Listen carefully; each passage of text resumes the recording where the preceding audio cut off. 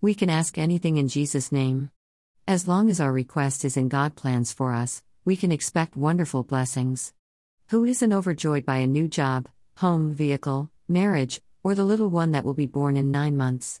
Yes, we proclaim that God is good because His plans, and our desires, for us have finally come to fruition. But how do we react when God takes away our comfortable lifestyle, the unequally yoked relationship, the marriage that dishonors God, or the job that has provided career growth and financial stability, but prevents us from spending time with God? As believers, we have the tendency to blame spiritual wickedness for our losses. Still, we must remember that Satan cannot take action or cause any changes in our lives that are not approved by God. The losses are required because God is redirecting our focus and changing our character. Adversities force us to humble ourselves. Eventually, we admit that God is asking more from us than we are presently giving to Him. Without faith, it is impossible to please God. Hebrews 11:6. God requires faithful, obedient servants who place their complete trust in Him. Refer to the book of Job.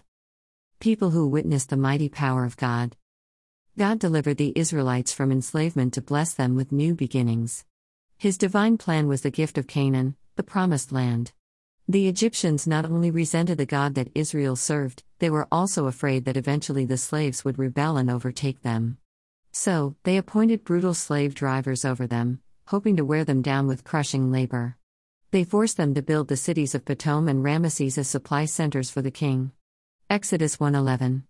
Even after the Egyptians suffered from the plagues, it was only after Pharaoh's son died did he agree to free the Israelites.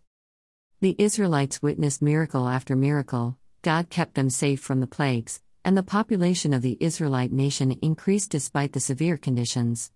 The Red Sea miracle caused elation, and they sang a song of deliverance in Exodus chapter 15.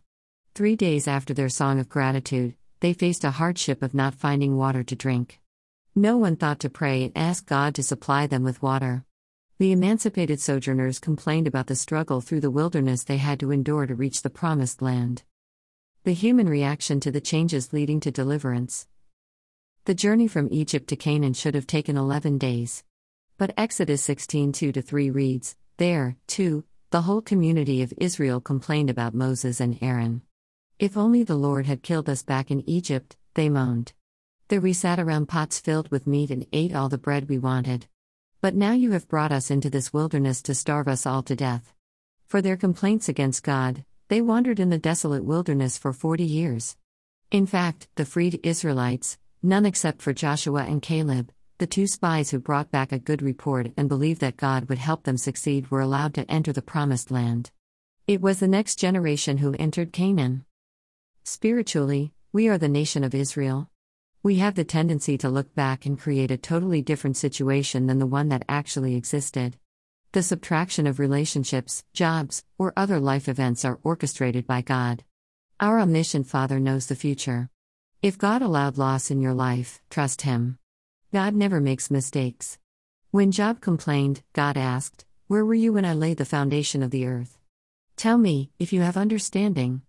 Who determined its measurements? Surely you know." Job 38:4-5. Many of us are so caught up in our earthly lifestyles, we quickly forget, "Let not your heart be troubled. You believe in God, believe also in me. In my Father's house are many mansions. If it were not so, I would have told you. I go to prepare a place for you. And if I go and prepare a place for you, I will come again and receive you to myself, that where I am, there you may be also." John 14:1-3. A word of caution: God has no problem leaving us in the wilderness.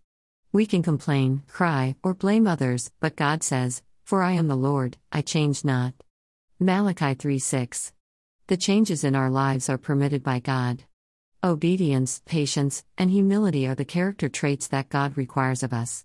We do not have to repeat history. Let the wilderness mindset go. The hardship, test, or trial that seems to last forever can result from our disobedience. We must not reminisce on former things. The Apostle Paul reminds us, "Brethren, I do not count myself to have apprehended, but one thing I do, forgetting those things which are behind and reaching forward to those things which are ahead." Philippians 3:13. Move forward by praying for revelation and guidance from the Holy Spirit. For I know the thoughts that I think toward you, says the Lord, thoughts of peace and not of evil, to give you a future and a hope. Jeremiah 29:11. Pray, repent, and ask God to reveal His plans for your life. Our future, if we choose, is eternal life in the new heaven and new earth. God desires that we live the best, peaceful, and productive lives until His Son, Jesus Christ, comes again. Stay in His perfect will. In the turbulence of adversity, we must possess a spirit of gratitude. Acknowledge the love and omnipotence of God. His promises are always yes and amen. Humility and obedience cause us to accept our human limitations. Remember, we can never give ourselves a more prosperous life than our Heavenly Father.